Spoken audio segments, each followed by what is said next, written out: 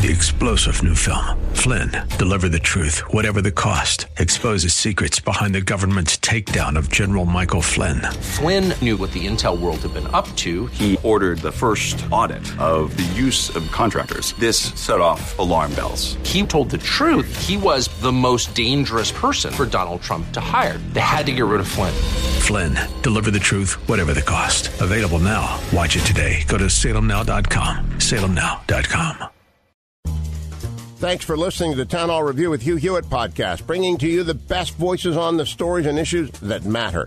Helping make it all possible is the generous partnership with the Pepperdine Graduate School of Public Policy. Here's another piece I'll trust you enjoy. Bari Weiss, former New York Times columnist, her resignation letter sent to New York Times publisher A.G. Sulzberger that has gone viral because it is a withering and seemingly spot-on critique of what the New York Times has become. I thought this sentence was particularly salient. A new consensus has emerged in the press, but perhaps especially at this paper. The truth isn't a process of collective discovery, but an orthodoxy already known to an enlightened few whose job is to inform everyone else. Yes, the vanguard class, and you're not in it. She goes on to say, Twitter is not on the masthead of the New York Times, but Twitter has become its ultimate editor. As the ethics and mores of that platform have become those of the paper itself has increasingly become kind of a performance space. Stories are chosen and told in a way to satisfy the narrowest of audiences rather than allow a curious public to read about the world and then draw their own conclusions. And remember the backdrop of this as she reminds us. The 2016 election, where the D.C. press corps was dumbstruck at the outcome. How could this happen in my America? They were one big collective Pauline Kael. I don't know anybody who voted for Nixon. He won 49 states, Pauline. That says something about your circle, not about the country. And so I don't know anybody who voted for Trump was the updated refrain from all of these D.C. press corps Panjan drums. And so they were going to commit themselves to get outside of their bubble, to go find out what is happening in the rest of America, find out who these people are who live in these faraway lands named Michigan and Wisconsin and Iowa, how they live, Kansas, what they look like. What is your daily routine? And try to get a better understanding of how these people could not follow the lead of Dean Beckett and the rest of the jet set on the Eastern Seaboard. And that lasted for a little bit, and then the decision was made to scrap that and just become openly hostile, and as Bari Weiss suggests, establish a orthodoxy that is to be enforced. And she's just tired of, I guess, operating in a newsroom where her colleagues call, as she says, call her a Nazi and a racist. I have learned to brush off comments about how I'm writing about the Jews again, quote unquote. That sounds like a very pluralistic, tolerant, thoughtful newsroom, a work environment, doesn't it? Is that a work environment that would be tolerated anywhere else in the country other than a newsroom? Or perhaps a poli-sci department on campus? Remarkable development, made all the more poignant by Andrew Sullivan's resignation from New York Magazine, where he said, "Why still makes you laugh? Why'd you resign, Andrew? I think it's pretty self-evident. If you don't know why I resigned, then you're not paying attention to what's happening." Yes. For more on this and a couple of other topics, we're pleased to be joined by David French, senior editor at The Dispatch, columnist for Time, and author of Divided We Fall, America's Secession Threat and How to Restore Our Nation, which is scheduled for release September 22nd of this year. David, thanks for joining us again. Appreciate it. Thanks so much for having me. Your comment on the departure of Bari Weiss and Andrew Sullivan from their lofty posts at the New York Times and New York Magazine, respectively. Yeah, I mean, this is further evidence of what we're seeing about formerly liberal institutions becoming bastions of illiberalism. I mean, this is, Look, we all know that the New York Times is a progressive publication. However, for many years, it has at least attempted, and it has accomplished it in some ways more than publications. And its editorial pages has printed a variety of perspectives, has hired people, including the rarest of rare birds of all in mainstream media, an outright social conservative, Ross Douthat, who's fortunately still there. It has printed a variety of opinions. It brought in Bari Weiss, who was a tremendous hire, not just because of what she wrote when she was at the Times. She was also an editor who solicited other pieces, who solicited other op-eds from other writers. I worked with her to put out a post on free speech on social media, or put out a piece on free speech and social media while she was there. And so she was determined to introduce diverse voices to the New York Times. And what was remarkable about it is how viciously she was vilified from within and without the newspaper. I mean, just absolutely vicious. Sure, fine, disagree with her. She welcomes disagreement. But that's the ominous thing here. It isn't just that these formerly liberal institutions are becoming more illiberal. It's they are becoming more illiberal in a manner that reflects often cruelty and malice. And it's a cruelty and malice that radiates out of its pages towards the rest of the country. And again, look, this is the New York Times is a private entity. It has the right, if it wants to become the nation, it can become the nation. If it wants to become like Mother Jones, it can become like Mother Jones. But I would submit that our country loses something, and it loses something important when these former bastions of American small L liberalism start to become not just radically ideological, but often maliciously radically ideological. Well, considering the way she was being treated by her colleagues, are you surprised she didn't resign earlier? No, I mean, I don't know if Bari's tough. Bari's tough. You know, she can take a lot. I've known her. I've known of her for a long time. She stood up to a firestorm when she was a student at Columbia, when she called out some pretty grotesque anti-Semitism by some professors at the university, and she faced a firestorm there too. So she's tough, but you can only be isolated in your own institution for so long. And one of the most poignant aspects of her letter was when she basically said to her bosses, not only did you know, but you supported me with your private words, but you never could really muster up the gumption to take on the people who were trashing her inside the newspaper. And, I look forward to reading Andrew Sullivan's words about New York. And look, I know that Bari's going to land on her feet and people will continue to read her. I know Andrew Sullivan will land on his feet and people will continue to read him. The point isn't, are Bari or Andrew Sullivan canceled? The point is, what is becoming of these institutions? Do we have places in this country where people on the left and on the right can engage in dialogue and where there isn't just relentless ideological groupthink on opposing sides of the spectrum? Well, I mean, I think it's both. I mean, I think, the individuals matter, the institutions matter too. The Andrew Sullivan's response was interesting. He said, I think Bari Weiss's future is a lot brighter than the future of the New York Times. Do you agree? I'm not sure I agree. I'm not sure I agree either. I mean, look, if you want to look at other liberal institutions that have really become ideological monocultures to an extreme degree, it's not like fewer people are trying to get into Harvard or Yale. It's not like fewer people are trying to get into Stanford. These institutions have centuries of prestige built up in them and wrapped up in them, which is why, people say the New York Times is over, the New York Times is over.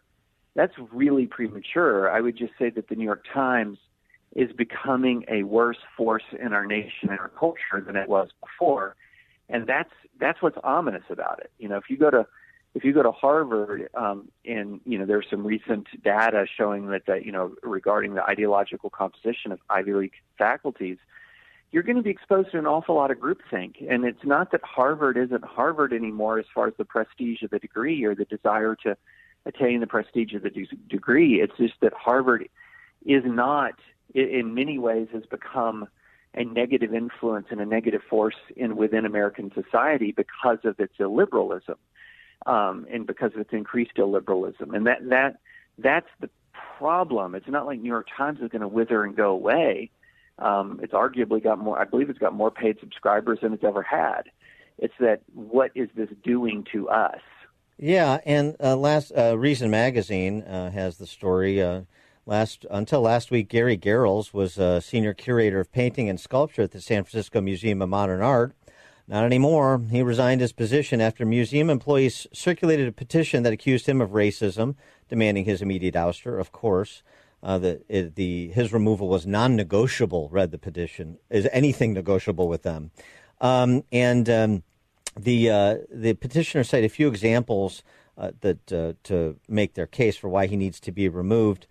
Basically, he said that he is going to continue to collect art, including from white artists. And obviously, there you go. I rest my case, Your Honor. Gary Garrels has to be removed. How dare he say that they will still continue to collect art from white artists, apparently suggesting that he's going to collect art based on the quality of the art, and there's no room for that sort of meritocratic speak in America. And let's note real quick, how much do these controversies have to do with police brutality and civil rights in the United States? Like, this is one thing that's absurd about a lot of this cancel culture now, is that you had this awful George Floyd killing.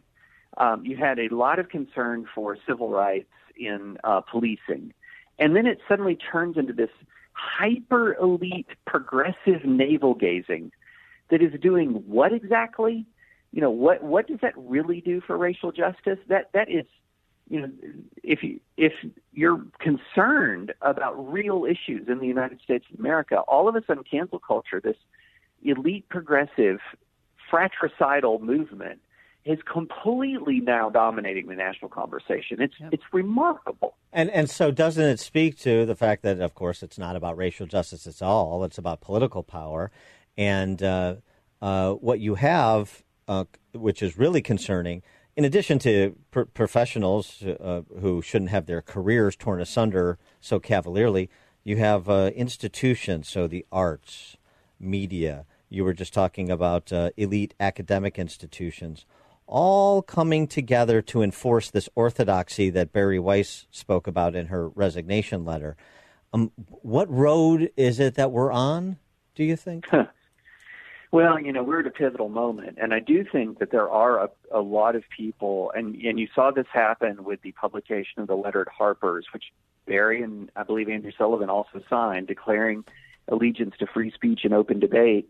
You've seen this in the founding of the Yasha Monk new online community called Persuasion, where a lot of people who are left-leaning small L liberals are now saying, whoa, stop this. And that's honestly what it's going to take. I mean, illiberalism on the left is not confronted and defeated by the right. It has to be confronted and defeated by small L liberals on the left. Just like illiberalism on the right is not going to be confronted and defeated by left liberals. It's got to be taken on by classical liberals on the right. And that's what's beginning to happen. And I think the outcome is in doubt. I do think that there are a lot of people who are sick of this. I talk to them all the time. They're sick of it, but they don't yet stand up. And that's what's got to happen. I think at many of these Ivy League schools, a very small percentage of the student body dominates the ideological debate. Wow. I think in these newsrooms, it's a minority that dominates the ideological debate. And Nikki Haley just wrote yesterday, we have 1% of the population screaming at 99% of the population that they're thinking wrong. Well, that's interesting, and I don't know what the percentages are, but I do know that in history, it's always moved by the committed few for good or for bad. So, I mean, the fact that it's a minority, it is not much comfort to me because it's always a minority.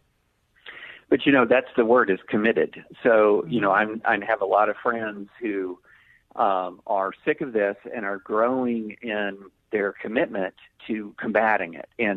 And I think that they have the better argument. I mean, they have the argument that's actually where more people are. And can the committed few within these institutions and who are adjacent to these institutions rise up. And that's why, I think the Harper's letter was a really pretty pivotal moment, because this wasn't just your standard collection of libertarians and conservative free speech activists. The letter included Noam Chomsky and Gloria Steinem, for crying out loud. And these were people who were saying enough of this. And you see now online, there is a fierce battle between left-leaning thinkers about this Bari Weiss incident, and you wouldn't have seen that a year ago. So I do believe. Sorry to interrupt, but that battle seems to be over the targets, not necessarily the practice. I don't know. I think that there's enough intolerance, and a lot of this, y'all, has been this blue-on-blue stuff that we've seen, like taking on museum curators with impeccable liberal credentials because they, didn't properly phrase their condemnation of racism. So you've had a lot of this blue-on-blue fratricide in the last 6 months or so. And look, I have had Democratic professors say to me not long ago, tenured in the Ivy League, so they have about the best job security in the whole world, say I'm really terrified of my students. Yeah. And they see what happens to Joshua Katz. Yeah, they see what happens to Joshua Katz. They're saying it to you, and they're probably saying it at a whisper level. The problem is you don't have enough people standing up. And so help me reconcile this, because I want to fold in this other piece you wrote. The case for religious liberty is more compelling than the case for Christian power.